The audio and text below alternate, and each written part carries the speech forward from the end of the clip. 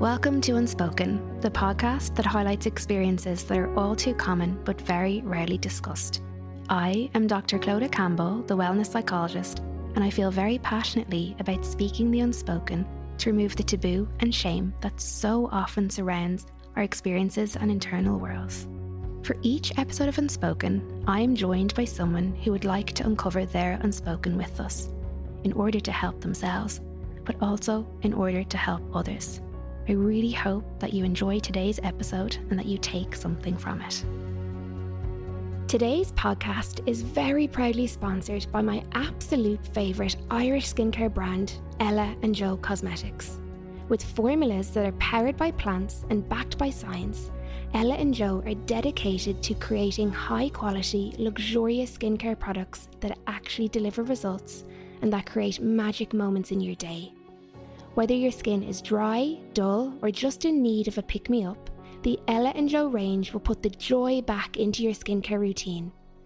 Find your skin confidence again by shopping Ella & Joe's beautiful products on ellaandjoe.ie using discount code UNSPOKEN for 15% off. Today I am joined by Shirley, who has very bravely agreed to share her unspoken with us. Shirley grew up in 1970s rural Ireland, where at the tender age of 15, she fell pregnant and, as a result, was sent to a home for unmarried mothers.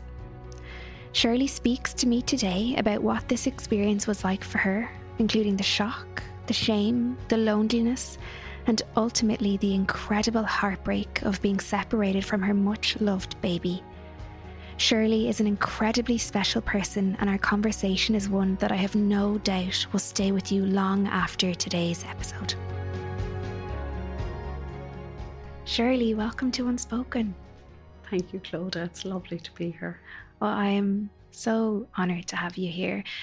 And thank you so much for your willingness to share your unspoken with us. It's one that truly encapsulates this podcast and why Unspoken was born. So we're really grateful to you for being here. I'd love to begin our conversation by you bringing us back to what life was like growing up in Cork in the 70s. It was lovely. It was very free. It was very innocent. Like my memories would be just outdoors playing, rolling marbles in the muck, running around, climbing trees. It was just very ordinary. What was your family life like? I was the middle child, so I have an older brother and a younger sister. We lived in a terrace in a small square. My dad was a soldier. My mum was a stay-at-home mother. And yeah, life was just ordinary is really how I would put it. Yeah. I have this image of you just playing the days away. Yeah. Well, you can picture me with this real bright kind of orange short hair and big freckles.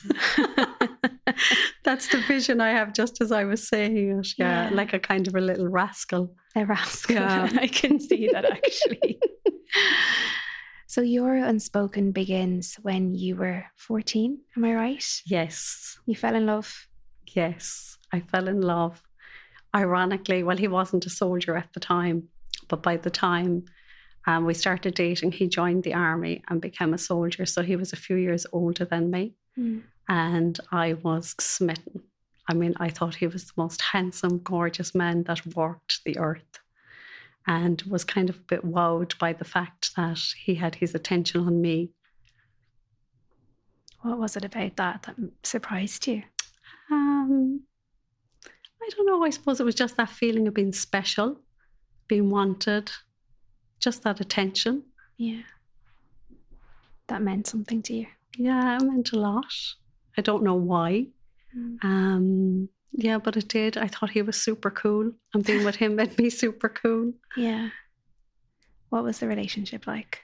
In its innocence, looking back at that time, it was lovely. Like it was the usual kind of walks in the park. He actually had a motorbike, so we'd go on the motorbike, which I thought was also really amazing, because I was only 14 when I started dating him. Unfortunately for me, I suppose I looked older and probably acted older. So I was probably moving in a faster frame. Like I look back and I think of my granddaughter now, and she'll be 14 next year, and I wouldn't have her on the back of a bike with somebody. But it was innocent romance when it started. Innocent romance until it moved into, a physical relationship. And again, like that didn't feel out of place at the time. It didn't feel like the wrong thing. It was just something that evolved. Did you understand what was happening in those intimate moments? I did, I believe, in the sense that I knew not to talk about it. I knew not to share it with my schoolmates. So like I would have been doing home economics, and I don't know if this would have been in your day now, but we would have sat around a square table and we would have like sewed aprons and stuff like that. And I can remember in particular one of those classes, and they were kind of saying to me, oh my God, like you have a boyfriend, you're so cool, and he has a motorbike. And I remember sitting there feeling all of that, feeling really cool and really important, but being wise enough not to say anything about what we were doing. So I knew what I was doing was something probably that I shouldn't be doing. But yeah, it wasn't, something that I was forced to do either. Were your pals in relationships at that stage of your life? Not any that I can remember in a relationship like that, because there was nobody else that I was talking to about it. Okay. So it was very unspoken. Yeah, it was very unspoken. What held you back from speaking about it? I suppose I knew I shouldn't be doing it. So I wasn't going to tell anybody. Where did you learn that? I shouldn't be doing this. I would imagine it was just the conditioning of society, or maybe it was the birds and the bees conversation. I honestly don't know, but I just knew it was something I shouldn't be telling somebody about. That's how I felt. Yeah. And as that 14-year-old girl with a super cool boyfriend with the motorbike and the walks in the park, where did you get the opportunity to have that intimacy? Yeah, that was kind of the unfortunate thing in a way, I suppose, because there wouldn't have been real opportunities back then, because it was, just like very innocent outdoor stuff. But his dad had died and his mother was a widow. And I used to stay with her on the nights that he'd be he used to do duties in the army, which would be like a 24-hour duty. And basically, like this isn't funny, but this is the reality. She went to mass every day, and she'd be gone to mass and he'd come home from duty. And basically it was a 2-bedroom house. His bedroom was in the back. She had a double bed and a single bed in the front. And I sleep in the single bed. And like I can literally remember him climbing into that bed and just the beauty of the heat of the body and being held. And that is literally, where it would have started and taken place. Yeah. And it wasn't that it was, hugely frequent, like things moved fast, from the time, I suppose, it became physical. So it wasn't like there was, months or years of that activity. Yeah. Destiny hit that in the head fast. At this time, especially when you were staying in the house, how were your parents with the relationship and the seriousness of it? Did they realise the seriousness of it? I don't think so. My parents were from a different generation. Like they would have been very innocent, very traditional, I would have imagined. Like in their wildest dreams, I don't think they could have ever anticipated or expected that this would have happened. So they would have seen, a young girl who was probably smitten with a guy who seemed, sound, who was upstaying with a widow who was in her 60s and minding her. Like, the last thing I'm sure they would have anticipated would have been that 30-minute window of opportunity, that we both seized. Yeah. So like it would have been a huge shock to my parents. Huge. And that's where Your story really begins, isn't it? Mm. Tell us what That's happened. where it begins. So around, I would say probably December time, I realized I had missed a period. And even though I wouldn't ever say I had consciously thought of the consequences of being sexually active, I knew at the same time that that was serious. Like I had started my periods about 11, so I was used to a very regular cycle. And were you taking precautions? No concept for that. No concept. Like I don't think I ever joined the dots or added them up, even though I knew what I was doing. Yeah. Probably I shouldn't be doing, but my 15-year-old mind never went beyond to the consequences of what could happen until I missed my period. And I think it was probably, I'd say I was maybe about 8 weeks pregnant. So it could have been January when I went to the doctor. And do you remember having that realization? Yes, I remember knowing that I needed to go to the doctor and have a pregnancy test. So I probably had missed a second period at this stage. How did you feel figuring this out?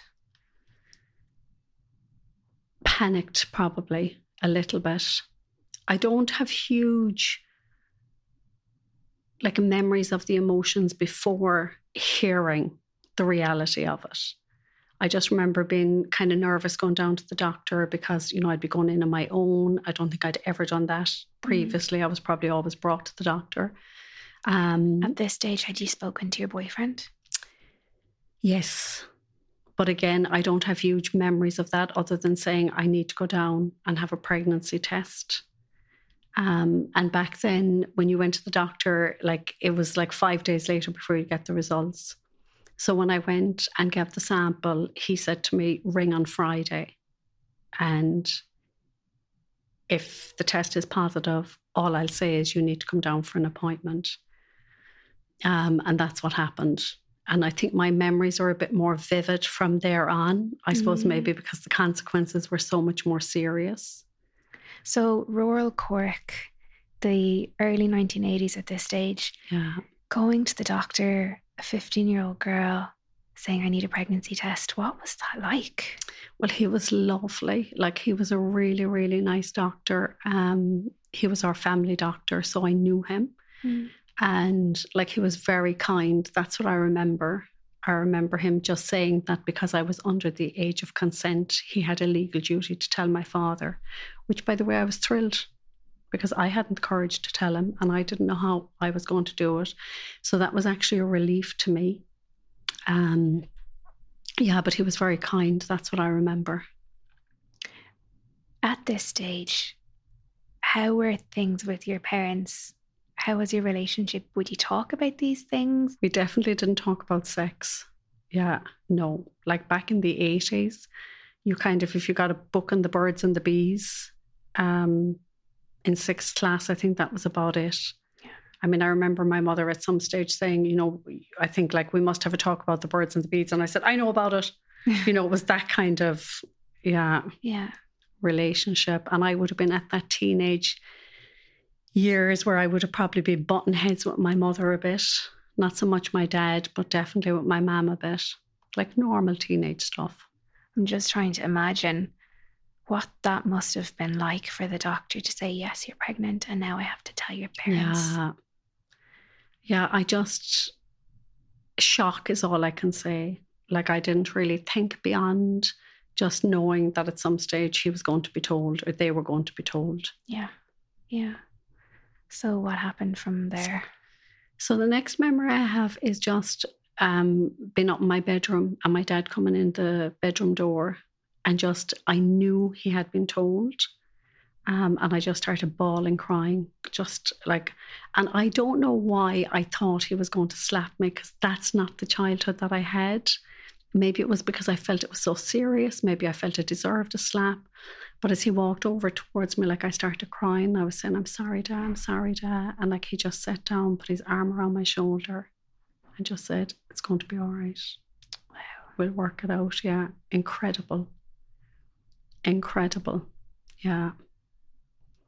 And like, I just was sobbing. I've no idea what he was going through, but yeah. Isn't it so gorgeous that he was able to meet you where you needed him to in that moment? Absolutely. Was there a part of you that was terrified thinking ahead to the next, 7 months to having a baby, to becoming a mother? At that stage, I feel like I was frozen. It was like, and I don't know if that's how it was really, or if that's how my brain processed it to keep me safe, but it was like little chunk sizes. That's all I was doing. At that moment, I just cared about apologizing and him knowing that I was sorry. And that was it. And like I remember he just said to me, don't say anything to your mother just yet. I need to work some things out. And maybe that froze my brain again for another while, that I just shut it off. Did you know what he meant by that? I need to work some things out. I didn't really. No, I didn't. I suppose the one thing is I knew I could trust him. But I had no concept for what that would mean, what would lay ahead of me. Yeah. So he worked some things out. Yeah, and the next thing I know, like I think maybe a few days have passed again. It's hard for me to work the time because I think I just closed my head off and just like, I still told nobody. I mean, I didn't say to anybody in school. There was no friend that I told. I told nobody.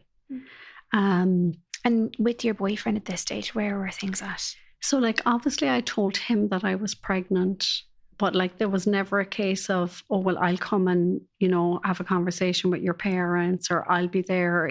I suppose he was probably as relieved as me that the doctor was going to tell them. Yeah. But I never remember him saying he's going to step up or he was going to do anything differently. In some ways, it was like he melted into the background. But I mean, I'm sure I was probably still seeing him, but I definitely don't have any memories of reassurance or feeling safe from that side. Yeah. It's really like as if he disappeared is the only way I can explain it right now. But maybe within a week, I came home from school another day and my mum was upstairs and she called me up and she was sitting on their bed and she was crying and she had these booklets or pamphlets just laid out on the bed. And it's interesting because she said, we have to send you away. And I just said, I know, ma'am. And the two of us just sat at the end of the bed and cried. And I don't know how I knew that. I don't know if I knew where I was going. I don't know if I knew that already. But again, like despite the fact that I was 15 and pregnant, I had never back-cheeked my parents. So, maybe it was that trust, maybe it was just that obedience. They were going to make the decisions and I was going to follow. Yeah. Do you remember anyone else in your community or in the surrounding towns falling pregnant at a young age and their fate? Definitely not at that age. No. Yeah. No, Yeah. That was never on my radar. Like it was so far removed from, I suppose, what my path was kind of supposed to be or would have been. The community I lived in, they were regular, I use that in inverted commas, kind of 2-parent families with kids, got married first, had the children. That would have been my community. Yeah. Tell me about the pamphlets. What was in them? I didn't look at them, but I can as such in the detail, but I remember the letters C-U-R-A, Cora. And I just know that was some arm of the Catholic Church that dealt with matters like this. I don't even know what that stands for. C-U-R-A, if it's still even a thing now, but it was in 1982. They came and whisked you out. That's what it represents to me. And that's what happened? That's what happened, yeah. In February, I took all my books out of school bit by bit during the week so that by the time midterm break came, there was no print or evidence of me in Loreto Convent in Fermoy. I had vanished into thin air, gone. So, I mean, he was a lovely priest, Father Brown. He drove us up to Dunboyne in County Meath, the Good Shepherd nuns. My mother and my father and myself. Yeah. What was that journey like? I just remember the quietness. I was sitting in the back with Mammy, and I remember stopping on the way and just thinking it was so strange, like he'd brought a flask and sandwiches. And I'm sure that was very practical. It was probably like a 5-hour journey back then. It was definitely a 4-hour journey. I just remember feeling that there was something a bit bizarre about that. But it just felt like a very silent journey. Now, maybe the adults were talking. I don't feel like I was making conversation. That morning when the priest came and collected you, your mum, your dad, did your siblings know what was going on? Did you hug them goodbye? I have no memory of that. I wouldn't think so. I'd imagine they were told after I was gone. Because that's the one thing I'd have to say about my parents, even now, you know, with any of us, it's always age appropriate information. I know they knew when I was gone because my parents did come to visit me up in the home, and they came up at Easter, and my sister came, and she was only 11 at the time. And yeah, my brother definitely knew. He was 17 and he was also in the army. And I think he would have liked to have taken out his own justice on the situation. But that was all kind of hindsight. There was no movie hugs and goodbyes and see you in 6 months. Like, it wasn't like that. It was kind of very discreetly done. I took my books, my bag was packed, we got in the car. And were you showing at this stage, or do you have any symptoms of early pregnancy? So I wouldn't have necessarily been shown, but like my school skirt was definitely after getting a bit tighter. So I had a little bit of a swell in my tummy. I didn't thankfully have morning sickness where I was getting up and trying to hide that going to school. But I did have like evidence of knowing that my body was changing, because my boyfriend's mother used to make a mince dish that I loved. And like at this stage, you know, she didn't know I was pregnant, and I used to be up there and she used to make it extra because I really liked it. And I'm not joking you, Claude, at the amount of times I nearly killed myself trying to get that back down my throat and cover it up. Like, really, it was just like heaving. I have never, ever been able to eat mince since the very rare time. And I hear people talking about spaghetti bolognese and all these dishes that sound exotic with mince. No.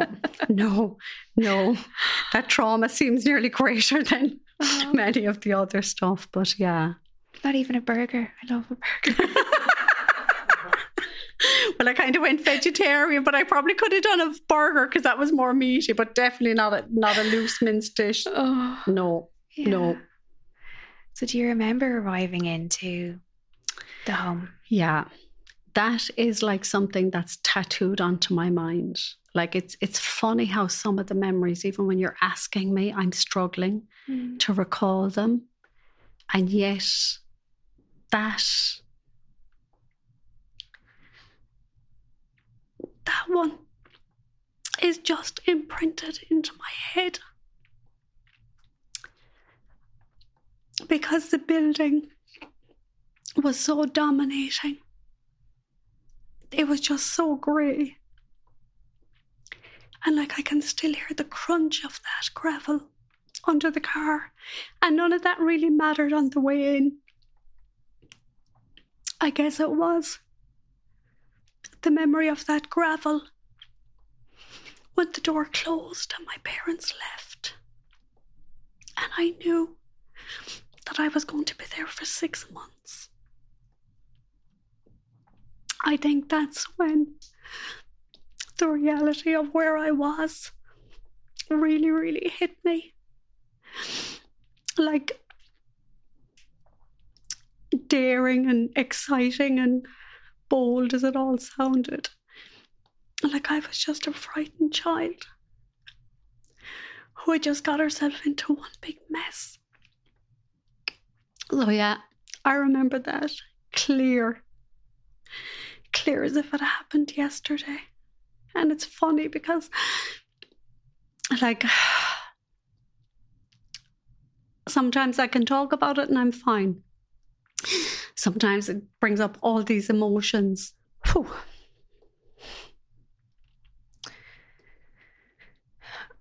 I'm trying to imagine that 15-year-old girl, as you said, just a child, the door closing in this really dark, grey place, waving goodbye to your parents. Did you understand, why you were there and what it meant? I got it then. I most definitely got it then. Yeah. Yeah. And I knew it wasn't that it was a punishment, but I knew I was being hidden away. Like society did not want to see the evidence, of what my story had to tell. That was the world that we lived in 1982. And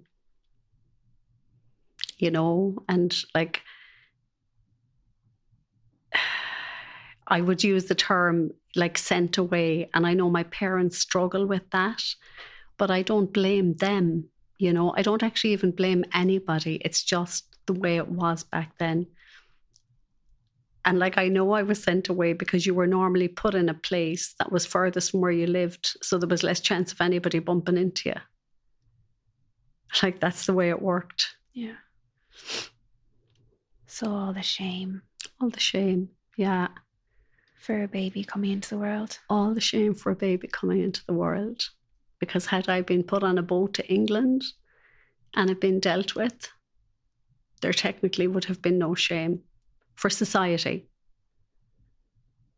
Was that something you talked about? No, thankfully. Absolutely no. No. Talk to us about your introduction into the home. What information were you provided with? What were people like? Were people caring for you? Were people kind? I wouldn't say that they were harsh or mean. You were told that no private information was to be shared. You had the option to use a false name, but you were definitely not to use your surname. So you could use your Christian name or create a false name. And it was I suppose kind of institutionalized. There wasn't a laundry where I was. But we used to pack the cards, into the cellophane, the envelopes on the cards. What type of cards? Birthday cards, anniversary cards. So I'd imagine the nuns did that for printing houses and probably got paid for it. And we just did it, I suppose, to pass the time, really. We didn't ask to do it, but you were given the boxes and we did it. And you had jobs to do. There was tasks to be done. So you might be on canteen duty, you might be cleaning the cloister. You didn't have to go to mass, but there was mass every day.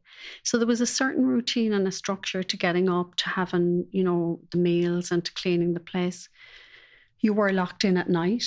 You were locked into the bedrooms. That was a big problem for me. That was a little bit panicky for me, but you wouldn't be locked into individual rooms. Sometimes towards the end of the pregnancy, you had kind of individual rooms, but you could be in a dorm with 3 other people. Why were they locking you in? I suppose to stop us escaping. I'm sorry now for laughing. Where were we going to go? Really with the heavy bellies, where were we going to go? But I don't know. We were unruly women who needed to be controlled. I'm not really sure. And were the other girls we were with, were they unruly women? Were they? No, it was such a broad, I would have been one of the youngest, but not the youngest. So there was a real mix of people. There definitely was one girl up there who was pregnant with a baby from a priest.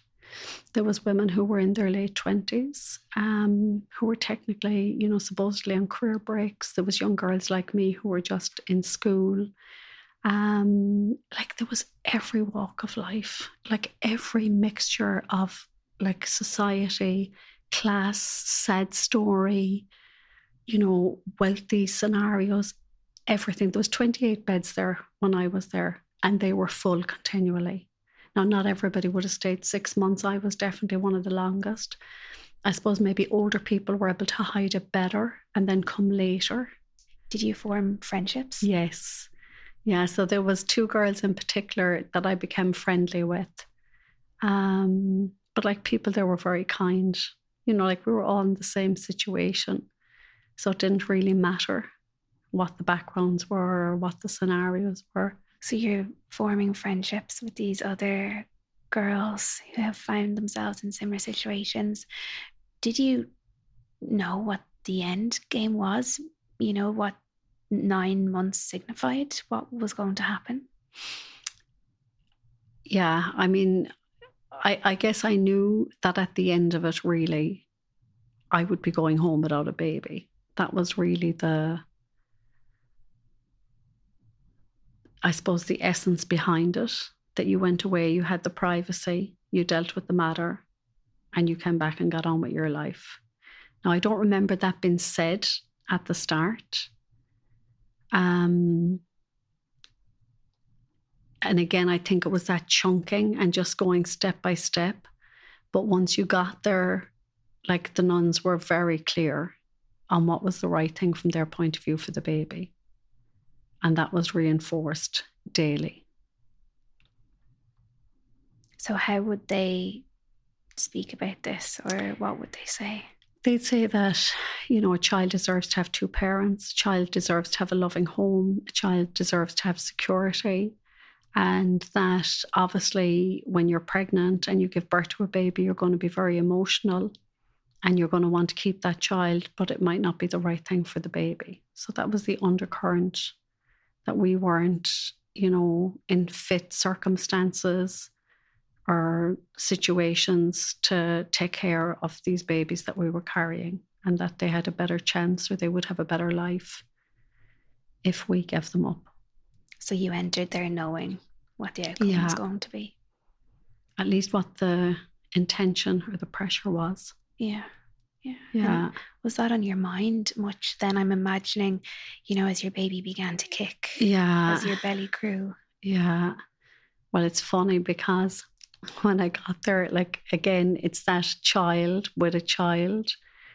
Like, I would have been kind of squeamish, and I remember even thinking, how am I going to grow this baby? Like, what's going to happen? Like, I was so afraid, Clodagh, of feeling that child moving inside me. In my head, it felt like some sort of a horror movie, that I was going to feel this happening and I wouldn't be able to cope. But of course, Mother Nature is just amazing. Like, I can remember, like, sitting up in that room and feeling the first flutter and kind of going, oh my God, you know, and nothing had jumped out of my stomach and it was fine. I survived. So then by the time you feel those kicks, and like, that becomes this beautiful, like, round part of you. Were you forming a relationship with the baby? Completely. And I knew she was a girl. I always knew I was having a girl. There was never a question in my mind. And I was still in love. Like, I was 15. I had met my prince and he was going to fix all this. And he was talking about, he was going to buy a pram. He was going to get this. He was going to get that. There was a period where I believed that I was going to be keeping my baby. Almost like a fantasy. Yeah, almost like a fantasy. This was going to work out. I could make this happen. This was going to work. So yeah, I was bonding, and I used to chat to her and rub her and have conversations. The friendships that you were forming, were any of those girls further along with you? Did they just disappear in the middle of the night? Did they come back? Did you hear babies cry? What was that part of it like? So there was a nursery there, and like, I spent from February to August, and there was never one baby came back to that nursery. Never. So these girls left, and most of them never came back, and no babies came back. And there was one girl, I can't remember her name, but I can still see her face. She was actually from Kilkenny, and she was keeping her baby, and she knew she was having a little boy. And there was a lovely woman that used to work in the kitchen, and she lived locally in the village, and she was after buying her helping her get a second-hand pram. And the excitement, the absolute excitement when this girl was going in to have the baby, because this was going to be the first baby that was going to come back. And she had a stillborn baby. And that was the closest that we came to having any infant back in that. And it wasn't that they just didn't come back and prepare to go home. I don't know of anybody that left there. She was the only girl that I knew that was going to be keeping her baby. Oh my God, the cruelty of that. Yeah. Yeah, that nursery never heard or saw an infant in the 6 months I was there. No, I don't think that was really, I mean, it was called a nursery, but I don't think the intention was ever to fill it with babies anyway, from the nun's point of view. Yeah, as you said, they were very certain on the outcome of every woman that was there. Yeah. So do you remember the moment that you realised you were in labour? I do. Yeah, I sure do. Well, when I woke up, I just thought I needed to go to the toilet. I had this awful pressure and it was 5 a.m. in the morning. And then as the morning went on, I realised that there was something more going on. But I was I was there 6 months. I'd seen a lot of girls go into labour. So I wasn't really that, nervous. Obviously, there was a bit of anticipation. But I was cool enough that I waited. So they had a minibus. The nuns would drive us in on a Thursday for checkup, and I literally waited and I got a spin in the minibus. Yeah, I got a spin in the minibus because, and this isn't even funny, but I needed 14 euros back then, pounds, sorry, actually. That was the price of a taxi from Dunboyne into Holles Street in 1982, £14.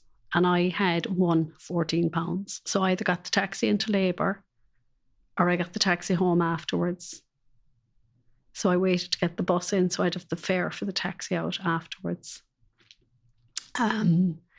So yeah, when I went in, I was pretty, well on in my labour. And that was, I suppose, uneventful enough. Sometimes there's a great protection in the innocence of youth. Yeah. Because you don't overanalyze, you just have this acceptance. Now it catches up with you years later, but... And was part of that acceptance that you would be saying goodbye to your baby in that hospital? Yeah, again, I still hadn't accepted the full consequence of that, I think, until I would say she was 6 days old and I was getting her dress to be taken away.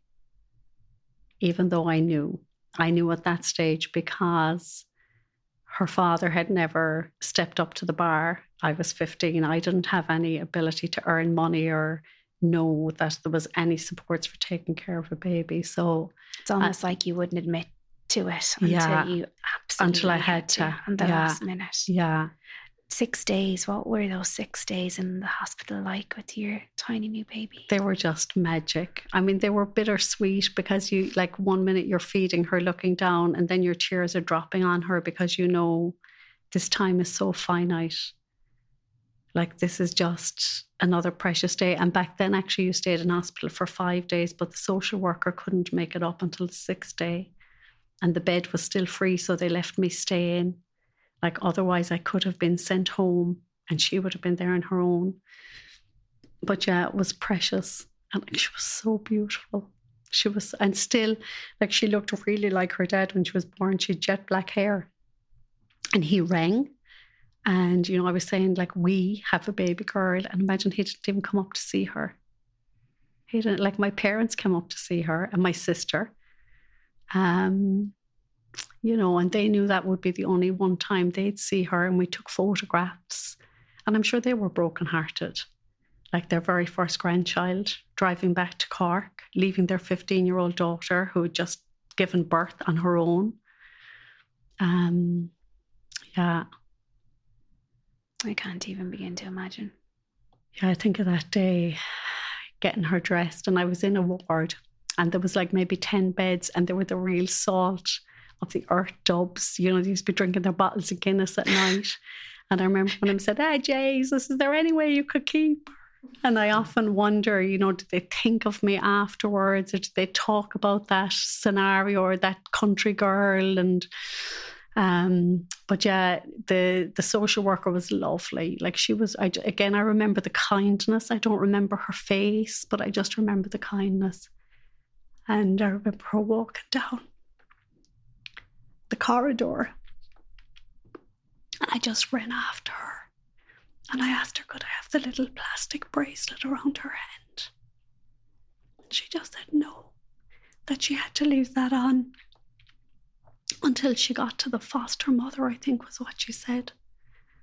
But that she'd make sure that I'd get it. You know, that she'd put a note in that I would get it back. And like, it's hard. It's hard to watch somebody walk away with your baby, no matter what age you are. Yeah. What was handing her over like, Shirley? Really hard, because the nurse came in and she said, I'll take her out if you want. And I just said, no. This is my responsibility.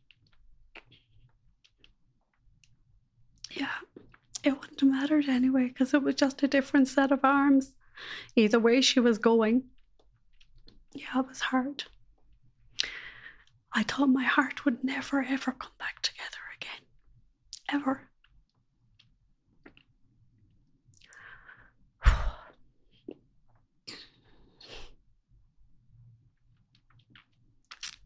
So you watched her walk down the corridor with the social worker? They were getting the train back to Cork. I got a taxi back to the home for unmarried mothers on my own with my hospital bag. Yep, every part of me screaming for that human being. Of course, I thought I was skinny. I remember ringing my mother and saying, bring up my jeans, I've lost all the weight. But I hadn't, you know, you just, like, obviously the swell had gone a bit. Yeah. You said you felt like your heart would never heal or come back together. How was your heart feeling in that moment, returning to that home empty-handed? Numb. Just pure numb. I just wanted to get out of there. I had to wait until Saturday for my parents to come up to collect me. Was it maybe Friday or Saturday? I can't remember what day. I think I was there for 2 days anyway before they could get up. And then I went home. And I suppose that didn't really make it any easier. You know, at least you're just with people who love you at least. But you're still like a shell of a person. But I went back to school.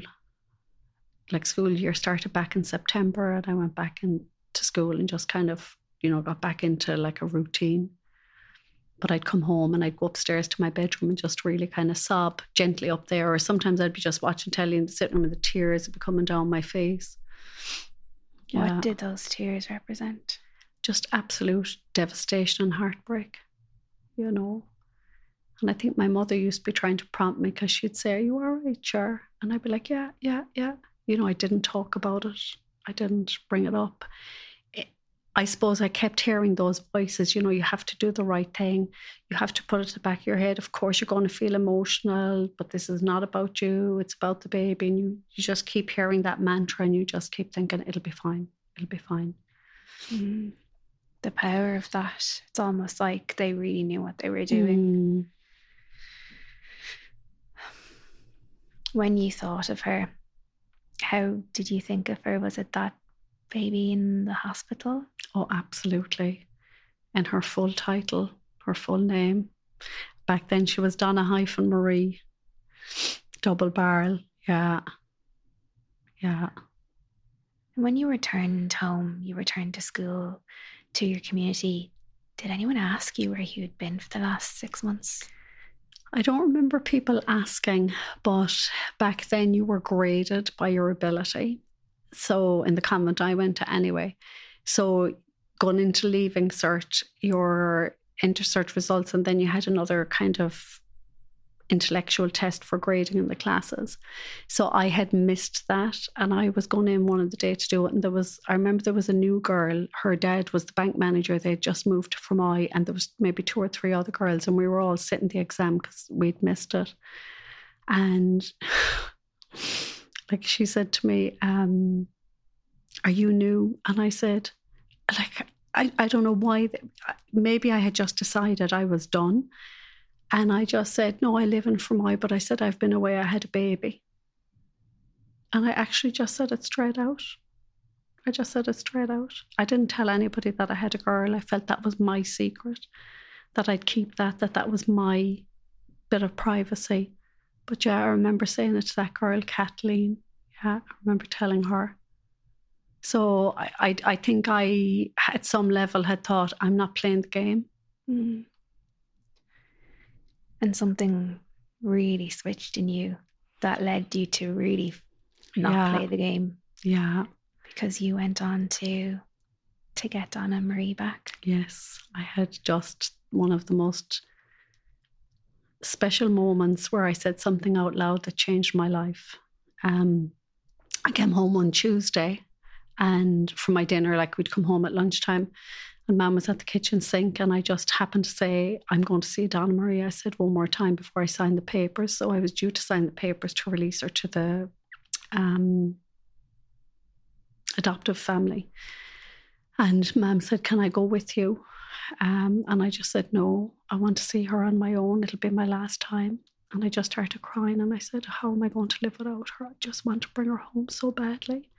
And my mother was at the kitchen, at the sink, and she looked over and said, what did you say? And I said, I want to bring her home so badly. And she goes, you can bring her home? And I was like, it was like my brain, I was like, I couldn't compute it.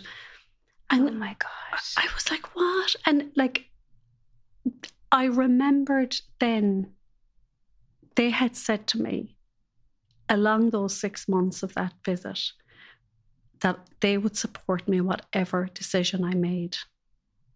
And I remember even saying, what do you think I should do? And they saying they couldn't advise me, but somewhere in the 6 months of all of the other brainwashing, and not having that support from, you know, my boyfriend at the time, I lost that. And literally, I would say my mother was probably saying novenas every day that I would just utter those words, because she just sees that moment. And I was like, I can bring her home. And even Mammy said, we'll ring your father there now. So she wanted it too. She wanted it, yeah. She wanted it. Oh God, I actually feel so emotional. Yeah. And yeah, so then we rang Dad, and there was a bit of a conversation that evening. I think he wanted to really make sure that it was the right decision. Mm. He was saying, you know, I know you feel now it'll be the end of your problems, but you'll have a big battle ahead. It's a small town, Clodagh. He could have told me I'd have to walk on broken glass. That glimmer of light had come through that door, and nothing, absolutely nothing was going to stop me. Mm. Nothing. And nothing did. Nothing did. He was like, you know, everything he said, I was like, I know that. And no, that was it. Yeah. So she was born on the 12th of August, and I got her back on the 11th of September in 1982. Yeah. What was the reunion like? Really, really special. So like when she left the hospital, she was in a little baby grow, you know, with a beautiful blanket around her. And like her foster mother had her dressed in the most gorgeous baby pink dress when we collected her. And she still had that shock of jet black hair. And she just looked beautiful. She just looked perfect. Perfect. Mm. Yeah. And if she's listening to this now, she's still perfect. She's not black anymore, though. It went blonde. Yeah. Did your boyfriend ever come back on the scene? Oh, flittered in and out of her life poorly. But the fantasy never came to be. The fantasy never came to be. And his loss. Mm. She is an amazing young woman and an amazing mother. And yeah, we did fine. We did absolutely fine. And I'm sure there is beauty in two loving parents. But my goodness, there is magic in the lineage of a family that just want to love a baby in no matter what form. And we did good. I feel so full of emotion after hearing Shirley's incredibly moving story. What a beautiful happy ending, but what heartbreak and sadness that preceded it. I'm very conscious that sadly there are many women who didn't get Shirley's happy ending.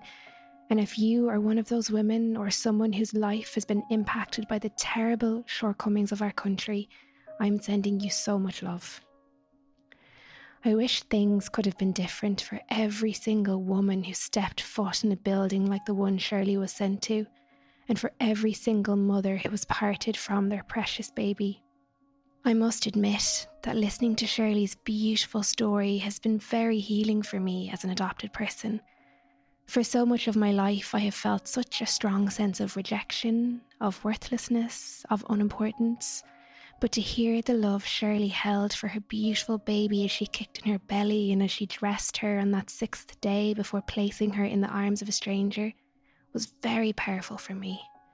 I know many people with an adoption connection listen to Unspoken, and I am sending you love today too. I don't know if I have the words to help those of you listening who can relate in some way to today's story to heal. If you can relate, no 5-minute therapy segment is ever going to hold the power to lessen the pain and the sadness, the anger, the loss, the complete myriad of emotions that I have no doubt you are carrying. But what I do know is the power of self-compassion. Whatever the struggle, whatever the pain, whatever the heartbreak. So, if you are carrying pain in your heart, I urge you, as best you can, to offer yourself self-compassion today. I find these beautiful words by Jennifer Healy very comforting on the days I most need to turn to self-compassion. I hope they offer you that same comfort.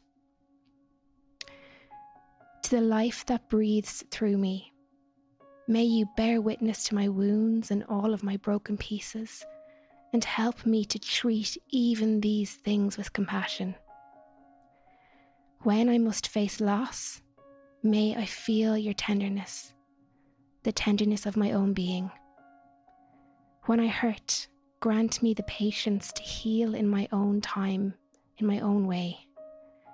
For every frustration and mistake, may I uncover the strength to lean in and listen, and to not turn away. Have mercy on me when I'm most in need of it. Bring to my experience a sense of awe for life and for myself, so that I can keep opening up to this moment. Show me how self-compassion and forgiveness are the roots of courage and resilience.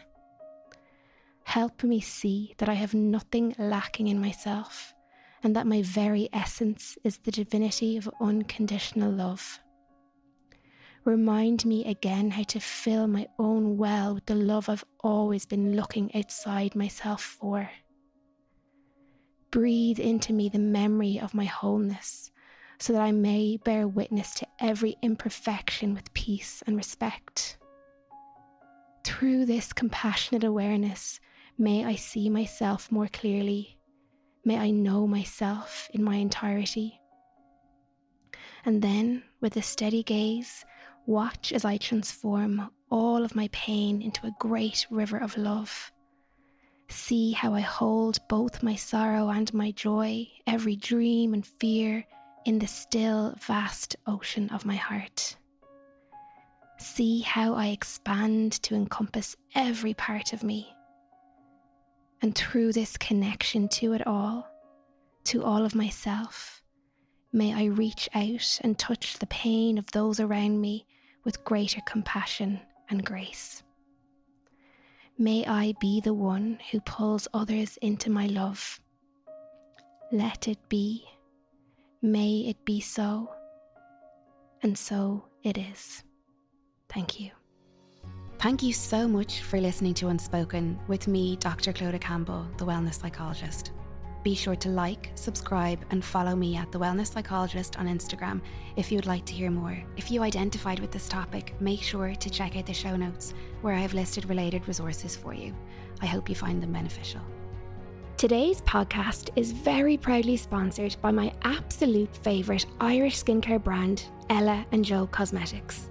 With formulas that are powered by plants and backed by science, Ella & Joe are dedicated to creating high-quality, luxurious skincare products that actually deliver results and that create magic moments in your day. Whether your skin is dry, dull, or just in need of a pick-me-up, the Ella & Joe range will put the joy back into your skincare routine. Find your skin confidence again by shopping Ella & Joe's beautiful products on ellandjoe.ie using discount code UNSPOKEN for 15% off.